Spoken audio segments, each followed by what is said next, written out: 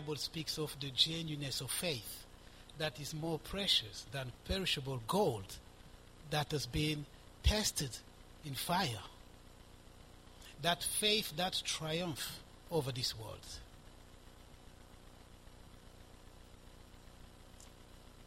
We bless the name of the Lord. This morning we prayed for any one of you who is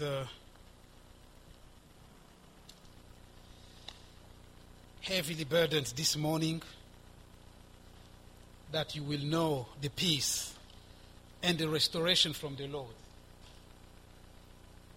My sister Nancy was telling me this morning how important it is to come in the presence of God with reverence.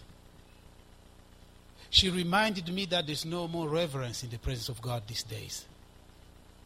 And God is not pleased with that. And she's right. I've told you so many times, there are things you cannot do in front of King Charles, but we do them in the house of God. Do you know why? Because God is not real for us. If God was real, the things you cannot even do in front of your Father, you do in front of God. Because it's not real. Someone reminded me about some of the things I've been saying recently. When I say, Lord, we love you, but certainly not as we ought to. Why am I saying that? It's because there is a lot of fake statements. Lord, we love you, I love you, I love you. God cannot be faked. It's impossible. God does not look outside. He sees in the heart. We're not called to love God just with our heart. No, with all our heart, all our strength, all our souls.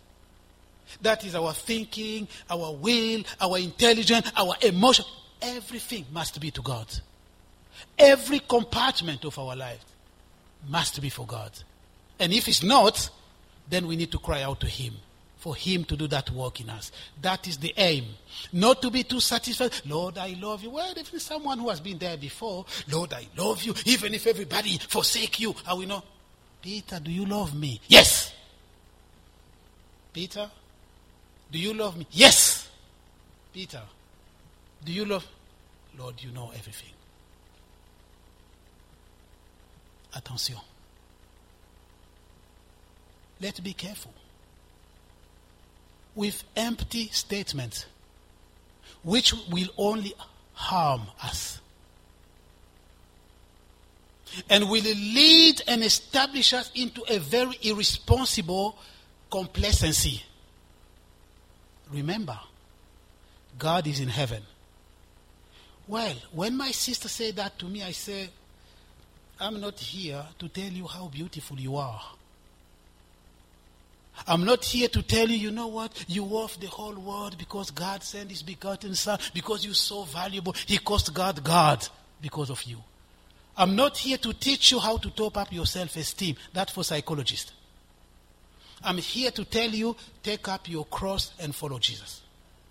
I'm here to tell you that if we say we have no sin, we are liars and deceivers. Paul said, who will deliver me from this flesh of sin? Wretched that I am. Paul. Why should I come here and lie to you? You're so beautiful. You're the most. Why? If your parent tells you that, that's your parent.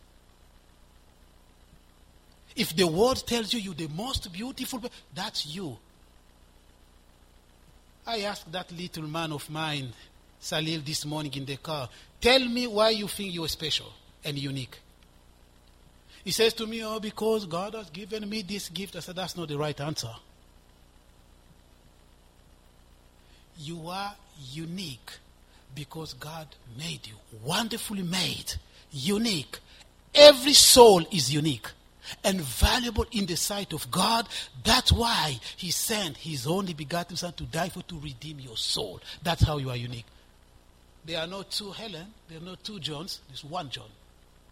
And God loves you and sent His Son to die for you, to redeem you. That's the uniqueness. All the other things come after. They are negotiable. made me intelligent, made me a great singer. That's fine, that's fine. But you are unique in the sight of God. Wonderfully, carefully, fearfully crafted by God. And important in His sight. Well, with that in mind, you don't need to top up, self-esteem, self-esteem. You already love yourself. Nobody shows you the way to the fridge in the morning. You see, those are things that are just lying, telling people, and blaming God for everything. No. I am fearfully and wonderfully made by God. Lord, we bless you this morning once again. Redeemed by the blood precious of the Lamb. We belong to you, O God. Father, we are treading where the saints of old, our forefathers, have tread. We give you praise. The church that will never sleep, because Christ is the captain, leading his church. From generation to generation, there will be a remnant, because Christ lives. We are so blessed this morning, Lord, to be partakers of these things in the midst of the congregation of the redeemed. The people who love God and worship him have been delivered out of darkness unto your marvelous light. Delivered by the blood of the Lamb. In the name of Jesus. Oh Lord, we thank you.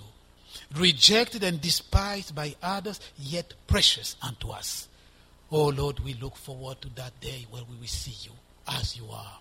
And we will be made in your likeness, never to depart again. There will be no more fight against sin. But glory be to God who grant us victory over the world, over sin, over the flesh. By the power of the Holy Spirit, in the name of Jesus Christ. Blessed be the name of God. Great is your faithfulness, O God. Thank you.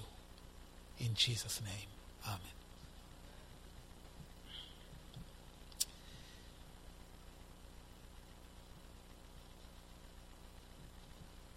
I think today is people who have been following the reading plan. You've been reading from Isaiah. From Daniel. Why am I on Isaiah? Oh, that's the parallel reading plan. The family, we have two reading plans. Okay, one is Daniel, this one is Isaiah. Okay, thank you.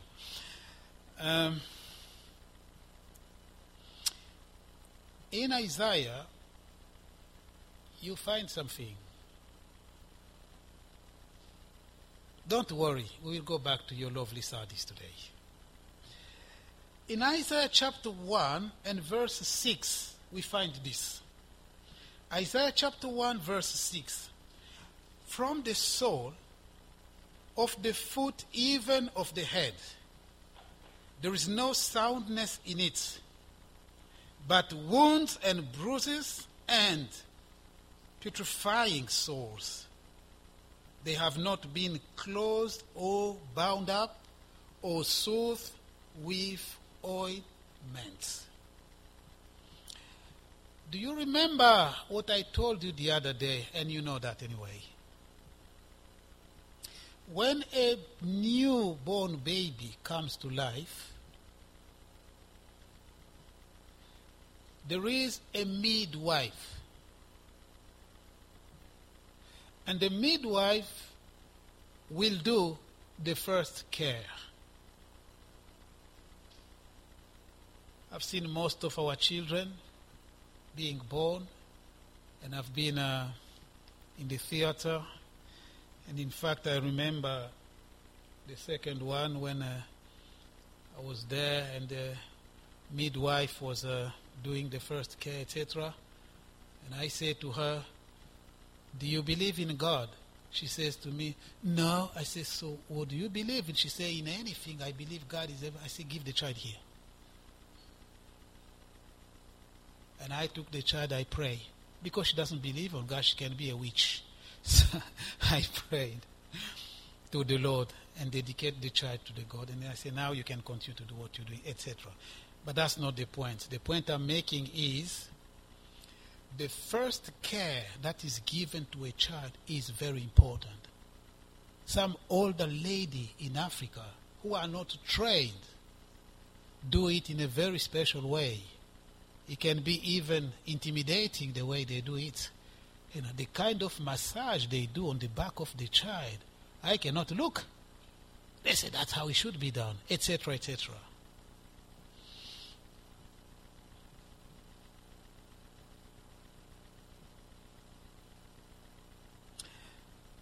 If we are born again, it's very important that the first care is done spiritually. What is happening in the church, the problem in the church, is because people have not been through that process. They have not been looked after properly to tell them, no, that's not how it works. This is how it works. This is what to do. And being trained step by step before they continue to run. Imagine a baby coming out of the womb and start running. You, parent, you run away. But we have that in church. Someone who's become Christian yesterday, next day want to be Billy Graham. We have that all the time. And there's no one to stop. There's no one to say, no, that's not how it works. Everybody's Ray Comfort. Everybody. What do we do? And if you are excellent with that, if you are very cunning and you know how to dribble people, etc., you will become a pastor without first care.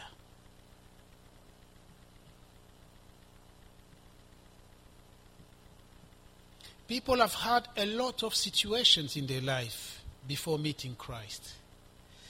A lot of disappointment, a lot of hurts, a lot of misunderstanding within families, at work, with friends, in particular within families, in particular. Lots of wounds. They come to Christ. Without bringing all those things to Christ, without bringing their hearts to Christ, they just carry on as if nothing has ever happened. Let's read again, verse 6. From the sole of the foot even to the head, there's no soundness in it, but wound and bruises and putrefying sores. They have not been bound up. The sores and the wounds need to be looked after by Jesus Christ. The wound from life, the hurt from life need to be looked after by Jesus Christ. The ointment need to be put to, what's the expression, to heal the wound of your life. Otherwise you come to Christ full of hate because you haven't brought it to Christ. It's open, petrifié, that's what it is. It smells bad. You know yourself that this wound is smelling bad. And then it's infecting everybody, surrounding people, because you have not brought it to God. It's infecting your family, even though you claim to be a Christian. It's infecting the whole society and the church because you're so hateful because of what has happened in your life. It's smelly, the souls. They haven't been bound up by Christ with the ointment of the Holy Spirit. Remember, he found that man who was beaten, half dead.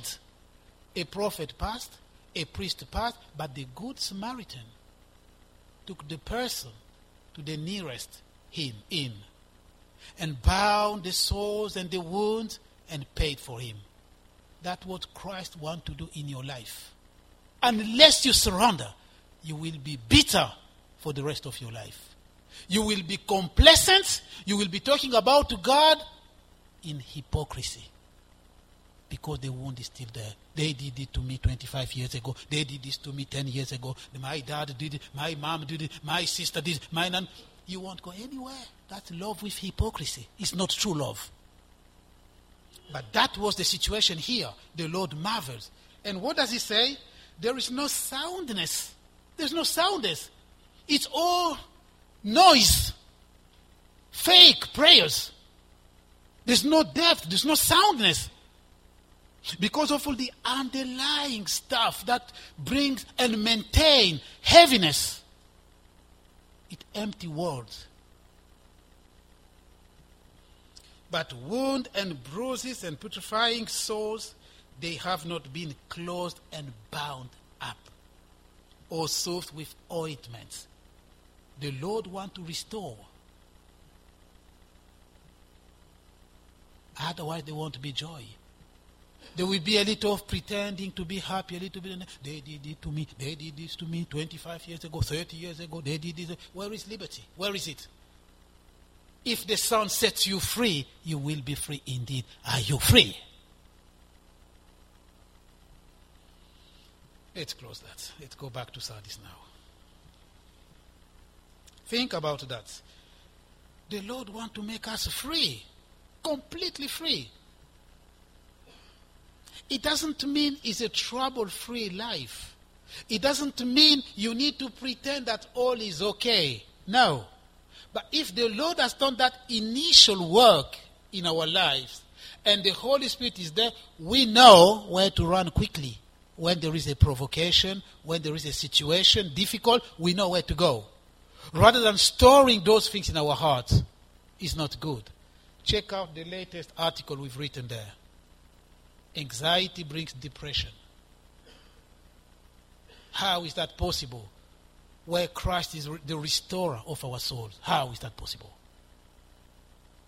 We have hard time, difficult time. I'm aware of that. The reason I'm aware of that is because I'm a human being. I was telling someone that someone came to me many years ago and said this to me. Guy, can you teach me how to announce a good news? Do you know why they say that to me? Because I refuse to be Job's comforter. I love announcing good news, and I do it properly. If I have a good news to announce, something the Lord has done for me, I take time to wait. And I make sure that when I release it, it has full impact. Everyone who has it glorifies God. I want as many people as possible to glorify God. But when I have a bad news, I don't share it. I just go to God straight away. Guess what? The Lord says, weep with those who weep and rejoice with those who rejoice. We've reversed now. We're weeping for those who rejoice. And we're rejoicing for those who are weeping. God has punished them. Someone is weeping, someone is sick, someone has lost someone, and you rejoice. God has punished them.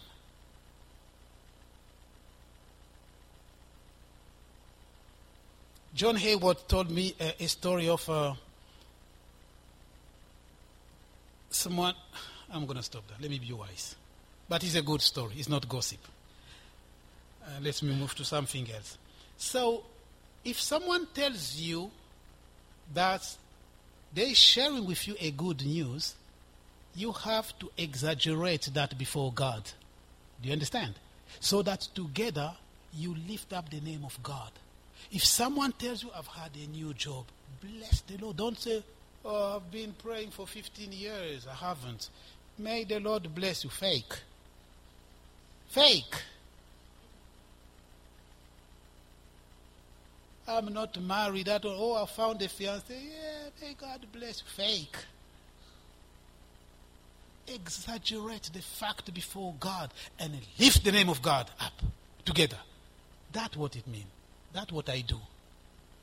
I'm not quick at announcing good news. I wait and put it in a way that people cannot resist to glorify God. But when it's a bad news, I sit on it. I just go to God straight away. But guess what? Some people like hearing bad news. Do you know why? Then they will come to help you to pray. Well, why don't you glorify God with me?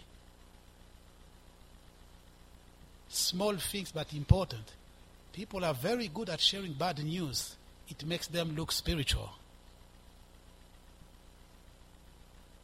Now, okay, another promise. Let's go to Sardis. As you can see, there is a lot in the church. I'm not an evangelist. I teach in the church. We talk about everyday stuff, simple, easy stuff. Someone prayed and said one day I was preaching, and then someone said, "Oh Lord, help us to receive these things even though they are basics."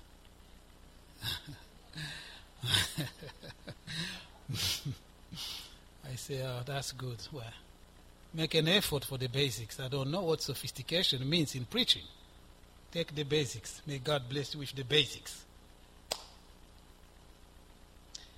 Chapter 3, verse 1 to 6, Revelations. Chapter 3, verse 1 to 6. "And to the angel of the church of Sardis write, These things says he who has the seven Spirit of God and the seven stars. I know your works, that you have a name, that you are alive, but you are dead. Be watchful and strengthen the things which remain, that are ready to die. For I have not found your works perfect before God. Remember therefore how you have received and heard. Hold fast and repent. Therefore, if you will not watch, I will come upon you as a thief, and you will not know what hour I will come upon you. You have a few names, even in Sardis, who have not defiled their garments, and they shall walk with me in white, for they are worthy. He who overcomes shall be clothed in white garment, and I will not blot out his name from the book of life, but I will confess his name before my Father and before his angels. He who has an ear, let him hear what the Spirit says to the churches. Now, remember, the solution here, the remedy of this situation was to remember, to repent, and to wake up. Remember what? Remember the days when you became a Christian. The love, your first love, the love you had for Christ. Remember the love and the perseverance of those who led you to Christ. Remember those days. Remember the battle you sustained for Christ in those days. Remember the discrimination you suffered and persecution for the name of Christ. Remember those things. Remember how you ran to the church on time. Remember how you fasted. Remember how you loved the brethren. Question: where are you today? Where are you? You hear a believer is suffering, a believer is in hospital, it means nothing to you. Nothing. Other people will do it. Because you don't have time anymore for other people. But we all have 24 hours. You have to find time for others. Coming to the church, you have to find time for that. If you put so much excuses, when those difficult days come, God cannot be impressed. See, God is not mocked. You see, when people start suddenly fasting to try and impress God, and they start... I've told you in the past, we've been in Christian leadership for some times now. We know how believers, we can recognize a pattern. You see, some people, they disappear from the church. The first day you see them coming back after 3 months, just approach them, you will see that the enemy is biting. Pray for me, pray for me, pray for me. When things go well, they disappear. When they come back again, there is something going on. I call that flashing Christians, like headlamp. Flashing. See, they go, they come, they go. Les chrétiens clignotants. Now, up, down, top, valley with Christ. If you live a clear and consistent life with Christ, you don't need drama when things go wrong. It says of Daniel, he continues to pray as was the case all the time. He did not need to do something new. That was his life. That's what I'm talking about. You just continue. Because you always commit your life to the Lord, when those tough times come, you just continue the way you always pray. You come to meeting, you continue to pray for other people, to water other people whilst God is watching you. That's how it works. Do you think God is unjust? Do you think God is like you and I?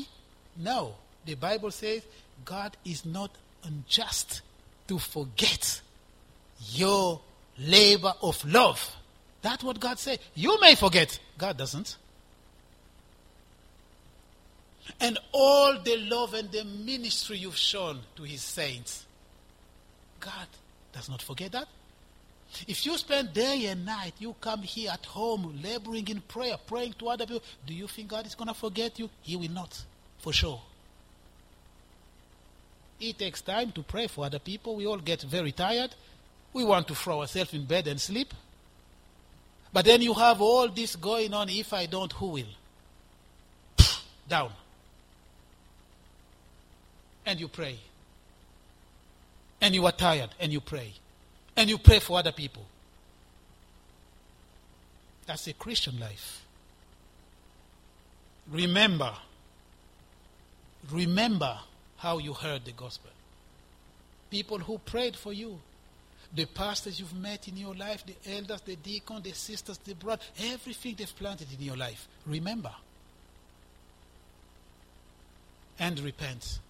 And come back. And start running again with the Lord. Unto the race that is set before you. Looking to Jesus. Be alert. Be awake. Be vigilant. Be vigilant. Dear brothers and sisters, unfortunately, I'm not here to tell you how beautiful you are. I leave that to your husband and your family. But you are all beautiful before God. Your soul is beautiful before God. I'm here to tell you the truth of God so that you can continue to walk steadily, steadfastly with God and to move forward and not going round and round with human reasoning, going really nowhere. There's no growth, there's nothing, We want to grow. All of us, we want to grow. I told these people, imagine if God gives you the kind of things he gave to Daniel. Imagine that. Just imagine that the whole UK government should come to you and say, should we go to war or not? And you say, let's go and we're going to win. Because God has spoken to you. Imagine that.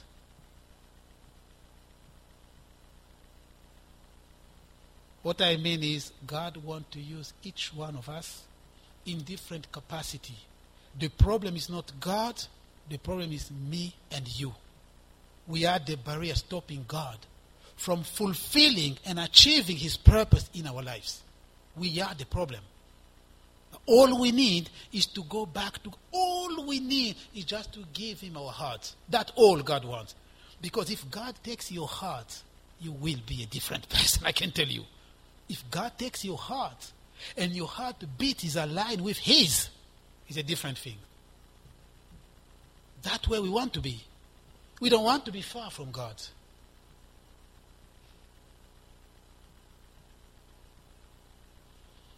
Remember the analogy, the anecdote I told you the other day? The difference between a maternity and a cemetery? Yeah? In a maternity, let me look at my note. What did I write here? Maternity is a place for the living, where there is new birth and there is God's controlled evidence of life. God's controlled evidence of life. What about the cemetery? A cemetery is a place for the dead. Where there is no life, there is man's controlled order. It's so beautiful. If you take a picture in a cemetery, even though you are scared to be there, but the picture is fantastic. The flowers, the order of the things. That man deciding to put that order like that. But inside, what is inside? Matthew chapter 23, verse 27. Don't turn to it, I'll read for you. Matthew 23, verse 27. Woe to you, scribe and Pharisees, hypocrites! You are like whitewashed tomb, which indeed appear beautiful outwardly, but inside are full of dead men's bone and all uncleanness. That's what I'm talking about. That fake order from outside, to look so religious and ordered and nice, full of hypocrisy. There's no life of Christ. It's all fake. It's all appearance and fake. There's nothing inside. But you can fake me and your fellow human, but not God. John the Baptist said, show by your deed that your life has changed. That cannot mislead. The deed and the works of the flesh. That cannot mislead anybody. The works of the flesh versus the fruit of the Spirit. See, works of the flesh, initiated by the flesh, including some of the things we attribute to God, service to God, but it's all works of the flesh. But the fruit of the Spirit, the work that is done through the fruit of the Holy Spirit, has its own features and characteristics. I'm going to go quickly because I'm going to address one issue of the blood of Jesus Christ. So that's the cemetery. Okay. We've completed last week. Revelation chapter 3 verse 2. I have not found your work perfect before God. You see, this is part of the missing dimension in the church of Sardis. The work they did wasn't perfect. Remember, they had an outside reputation of being a reputable church, did a lot of stuff. Maybe they were called a dynamic church. That's what we hear these days. But God said, no. You have a reputation outwardly, but you are dead. That's really bad. Really, really bad. And then the Lord says something. Even in Sardis, there is a few names that have kept themselves according to God. You see, that expression, even in Sardis, shows you that the wider context of it was lawlessness in that church. But even in that context, there were few people who clung on to the Lord in that context. That is called the doctrine of remnants, la doctrine du reste in French. There will always be a handful of people who will cling on to the Lord, who will not bow down to the doctrine of the Nicolaitans and the doctrine of Balaam, the doctrine of Balak. No, they will cling on to Christ. I suggest this morning and exhort you to be part of that remnant. And not to be part of the big flow that say, oh, that's too harsh, that's too much, that's not how I've been doing things. Well, that your way of doing things is not replacing the Bible. We want the ways of God, not your ways or my ways. We want God's ways. We all sing by the same hymn sheet. You either listen or you don't. The train is passing. Why do you think God will say, let he who has an ear hear? Don't we all have an ear? There are people who don't hear. Listen, you've been reading Isaiah. What is the approach? What is happening in Isaiah? From Isaiah chapter 1. Oh, from the head to the soul, complete corrupt. And the Lord pronounced judgment to come. He pronounced judgment to come, and then he says, oh, to those who will hear. You see? So the Lord knows that there will always be a group of people who will not change, who will try to influence the rest. But the rest is being influenced out of ignorance. The Lord knows that by speaking to them the truth, they will understand, they will be delivered. But there is a core group that have decided that we will not change. That's how we are. So we need to go after that group of people who are being carried away out of ignorance. Try to pull those out of fire. Remember, the Bible speaks of something, how do you say that in English? Marqué au fer rouge. Mark with fiery iron in their conscience, something like that. Those are people who will not change. Not that God has predestined them, no. They have decided that they will not change themselves. What is a perfect work before God? What does the Lord say? Be watchful and strengthen the things which remain, that are about or ready to die. They will die if you are not watchful.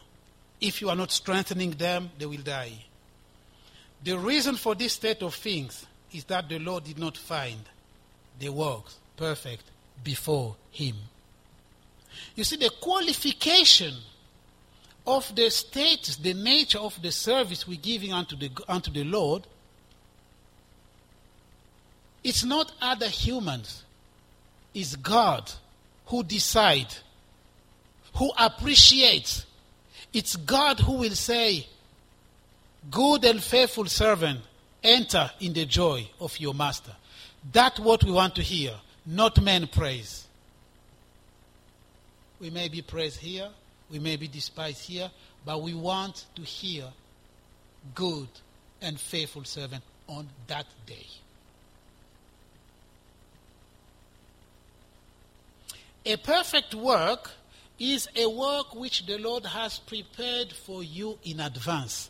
Ephesians 2:10.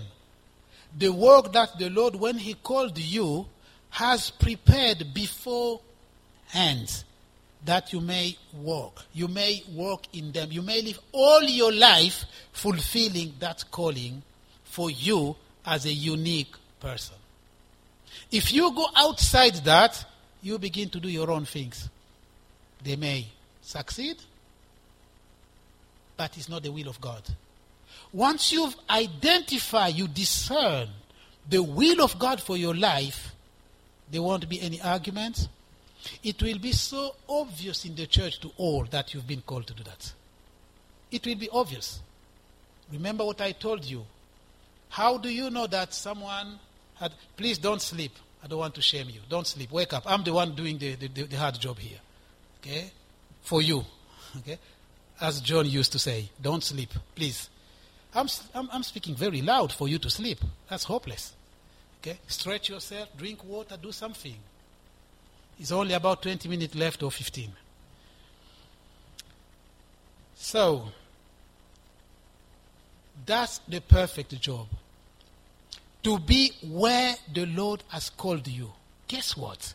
If everyone is in the position where the Lord has placed them, there will be less conflict, there will be less jealousy, less strife, less fight, because everyone is doing what they are called to do. And then the whole body is benefiting from that which has been given to you. That's how it works. Dispute in churches, jealousy, etc., because everybody wants to do everything.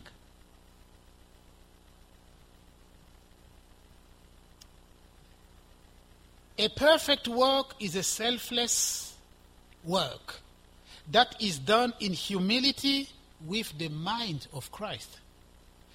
It is sacrificial. In fact, Christianity and the cross is always the idea of sacrifice. Sacrifice, I say, take it from me, is another name for Christianity. Without the spirit of sacrifice, nothing. To love your wife is hard work. Do you know that? Love your wife is a hard work. People are misled by Hollywood, people kissing 24/7, and then when they realize, it's hard work.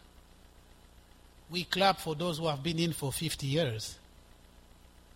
Yeah? We clap for Don and Ron. Praise the Lord for your faithfulness. And things change all the way. We are shiny when we are young. Things change. Look, he's gone. He used to be Afro.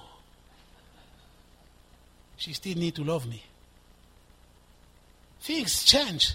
Love is hard work.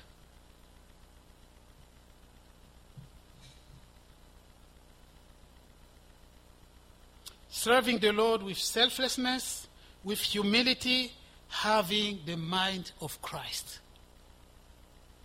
Esteeming other people as better than us. That's the key. That's the secret.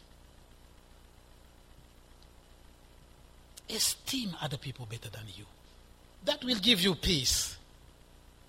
If you always think, I'm the best, that one is nothing, I know everything, that's fine, but you will be in trouble.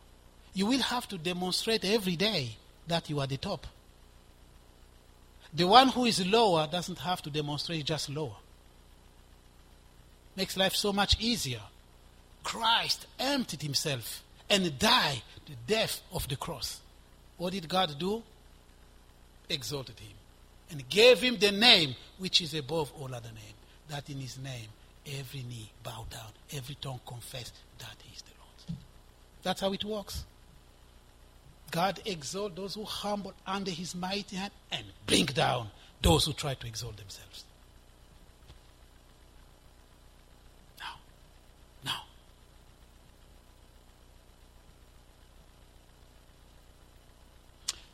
I told you the other day, how do you know that someone has been called to do something? They do it without complaining. That's the number one criteria. Just observe someone working, you will know whether they've been called to do that by God. If they complain, they haven't been called to do that. Do not go with me, I still will follow. Do not go with me, it's my calling. If nobody comes with me, if I've been called to evangelism, I go, even if nobody comes with me, because I've been called to do that. Have you been called to intercession? Nobody's coming. Je pars. Because it's my calling. Nobody's coming. I can't do it. I'm discouraged. No. You haven't been called to do it. If you've been called, you go. Elijah was one.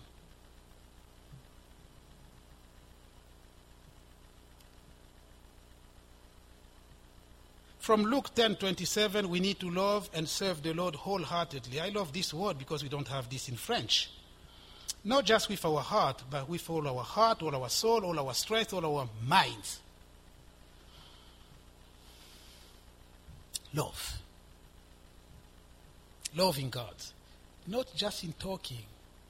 Your strength, including some of your sleep, need to go into it as well.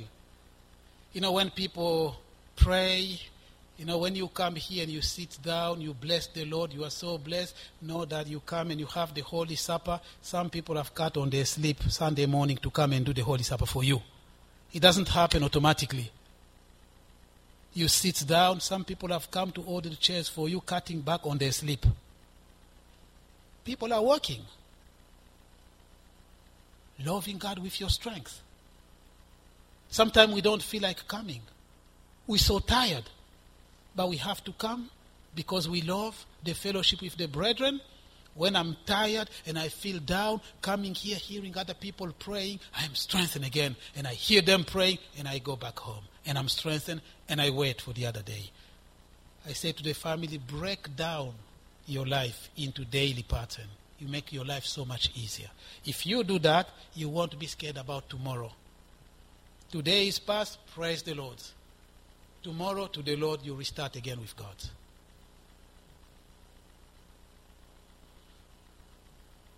We need not to think of ourselves more highly than we ought to think. We need to think soberly according to the measure of grace God has given to each one of us. Romans 12:3. You see, that's a perfect work. Not to think ourselves, to have a too high opinion of ourselves. It's not good. It's not good. I'm this, I'm that. It's not good. It's not godly. Despising the whole world is not good. Think of yourself soberly. Have a sober opinion of yourself. That's the mind of Christ. Yes, do boldly, fulfill your ministry boldly, but have a humble opinion of yourself. I need to have a humble opinion of myself. That's the law of Christ. That's the mind of Christ. Well, I've heard, seen people in churches say, I'm not listening to him. Now, so what does that take away from me if you don't listen to me? If you're giving a godly advice to someone and they refuse it, what does that do to you? Nothing. They are losing. Because God does not make mistake. What God has given you in your life, He hasn't made a mistake. You think God makes mistake? No.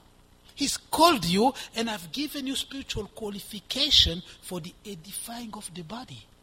Everybody, we are living stones. If you don't play your role, you want to save your, I'm too busy, work, this and that, the day will come where we will see you here crawling. Please help me in prayer because of this, because I'm losing the job, I'm on the list of being redundant. Oh, we thought you were secured in your job. Come to the Lord. Through it all. It's the article I've written there. By the way, that article is being lengthened by a brother somewhere and translated in Romanian. He's going to Romania. It's been changed and translated because they think it can edify people. Have you read it? It's been a week since we wrote it. Or you just despise. That's just Guy. It's not encyclopedia.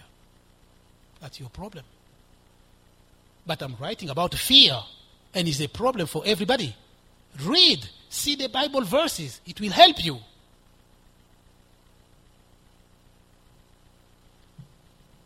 A perfect work is done with the discerning of the body of Christ, and with an understanding of the reality of the church, being members of one another with differing gift, function, and spiritual qualification. You know, some of you have different gifts. I know you have different gifts. And sometimes I just benefit from your gift, and I want myself, oh, that's a very specific gift. That's very important. I don't have them. Because it's God who has given you. You know, when some people see something out of the gift the Lord has given to them, you may think they are mad. You may think that's an exaggeration. No. It's because of the point of view. Do you know what the point of view is? I'm sure you know because you speak English. Is the place from which you're looking at somewhere. Self-explanatory. That's a point of view. Someone who has a gift of discerning of the Spirit is looking at something from that perspective. You don't have that gift, you will think they are exaggerating because you don't see that. The best way to do that is to benefit from what they're telling you. Some people don't believe that you can pray for someone to be healed. But if God has given someone that gift, you see, they pray so confidently in God. They believe that God will heal that person. People like George Miller, you will think they are mad. But they are coming from the point of view of the gift of faith. You can benefit from it. Don't despise, but benefit.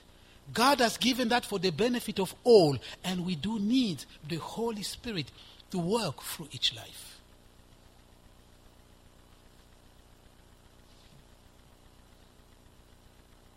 Okay.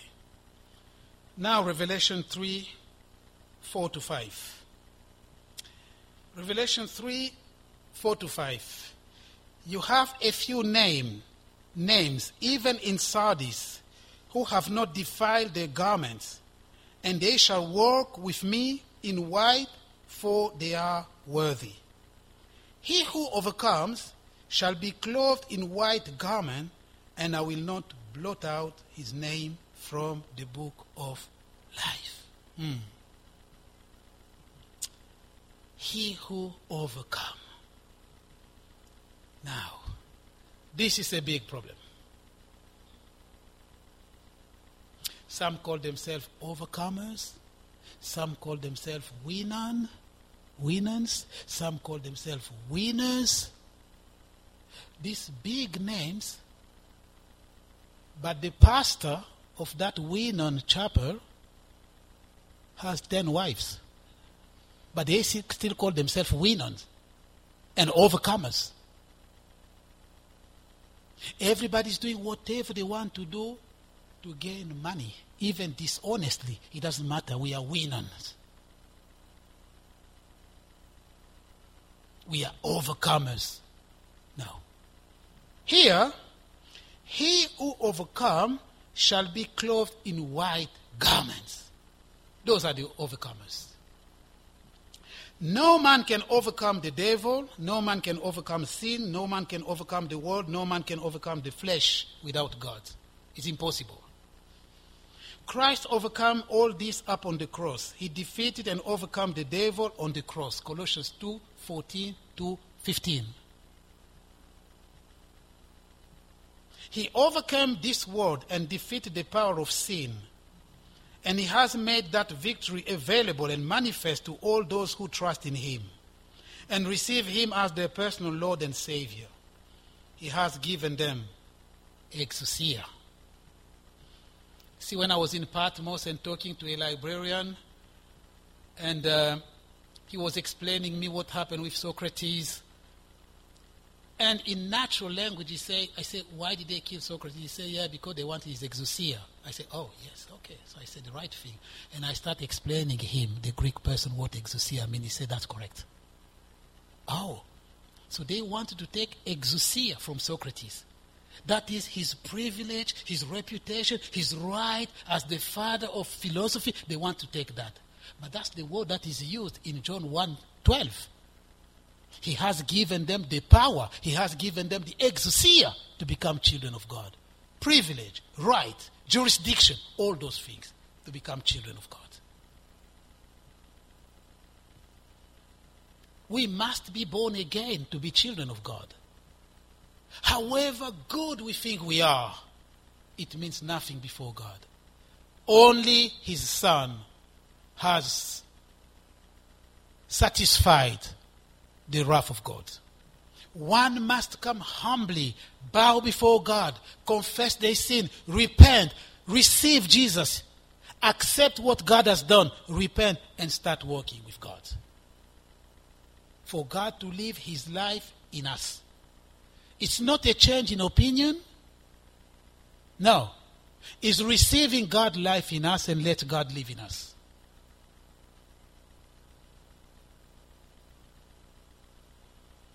Then in Mark 16:17, there is a list of the things that a believer in Jesus Christ will be able to do in his mighty name. They will cast out demons, they will speak with new tongues, they will lay hand on the sick, and they will recover. You see, these things have been given to those who believe in Christ. They're not for magicians, they're not for aliens, no. But now we are invaded with Hindus, with witches and sorcerers, and everybody talk about healing. We don't know exactly the source of that. We are invited. These things here, in the name of Jesus, have been given to those who are in Christ. And you should not be ashamed to pray for someone. You should not be ashamed. Some people are really angry, not embarrassed, but angry when you speak in tongues. And they come up with all sort of philosophy, man's made stuff. No, you better do just ask God to baptize you with the Holy Spirit. Rather than making empty philosophies. These things will accompany those who believe in Christ. Question for John MacArthur. Did the Lord put an end to this? When? When did the Lord say, when I come, I go to heaven, stop praying for the sick? When? It's John MacArthur. Who are you, Guy? He's written a Bible. Who are you? Well, I'm just saying what is in the Bible. The Bible speaks of things that accompany salvation. And the author in the book of Hebrews says, I pray that those things will be given to you. They are things that accompany salvation. They are things that are only for believers. Now, if you're wasting your time, investing all your life after money, well, the non-believer don't need to pray to have money. Most of them have more money than us. So you're wasting your time. Some believers don't have children, they are barren. And some non-believers have 25 children. We're not after that. If God gives us, praise the Lord. But then we have spiritual blessing which God has given us from the heavenly place. They don't have. They don't have. They can't pray for the sick. If they try, the demons will chase them away. But we can't. We pray for demon-possessed people. We pray for the sick confidently in the name of Christ. We do it because He has given us that exousia to do it. So if you're running after the same thing the pagans are running for, you're wasting your time. Unfortunately, the Church of Jesus Christ has been trapped. That's what people do. If you don't have money, you are cursed. You're not a good Christian. If you're not married, or it's delaying, or you're delaying to have a child, etc., you're a cursed person. That's not true. It's not true.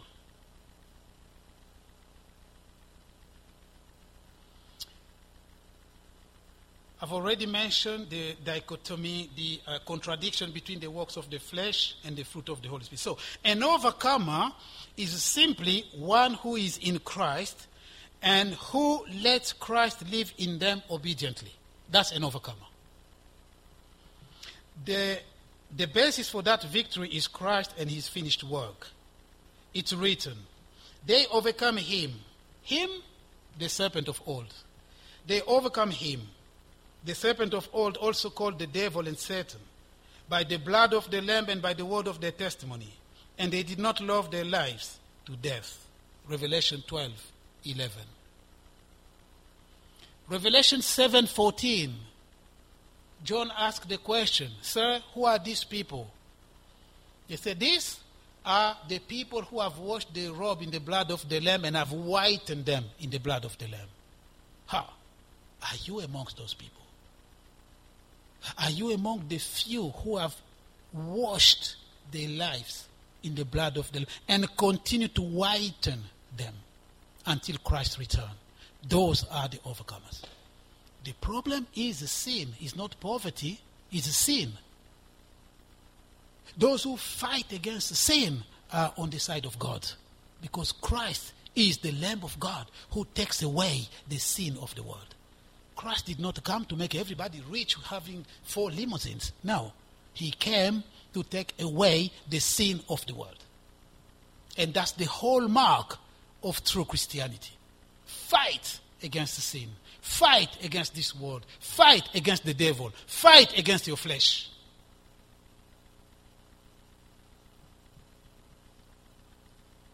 The blood of the Lamb and His life in the believers.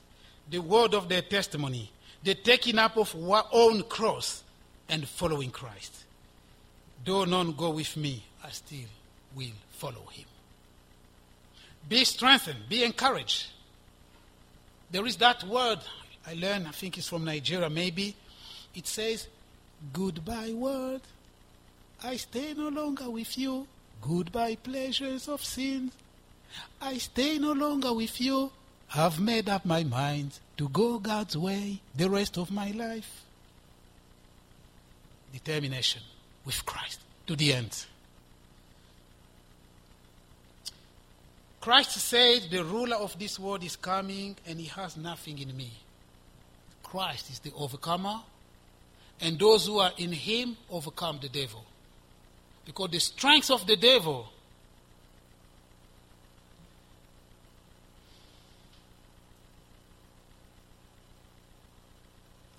the Bible says the descendants of the woman will crush the head of the serpent.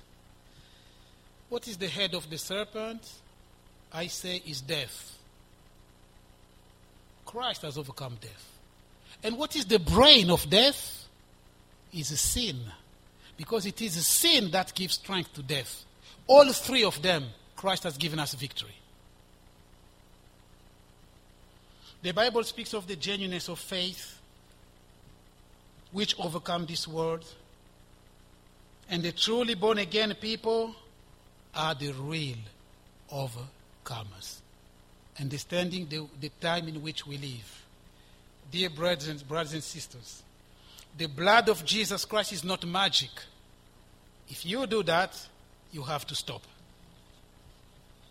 I've seen someone in the bus chanting almost like a Buddhist monk, the blood of Jesus, the blood of Jesus, the blood of Jesus is not magic, it's not witchcraft.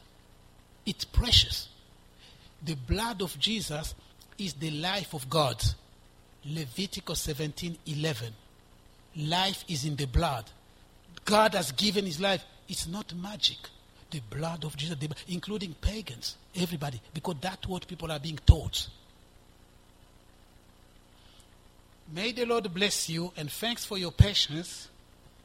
We've been talking about the blood of Jesus, and we're going to patiently close with a song about the blood of Jesus. And then we will close in prayer. Please stand up. Sister, come and lead us, please.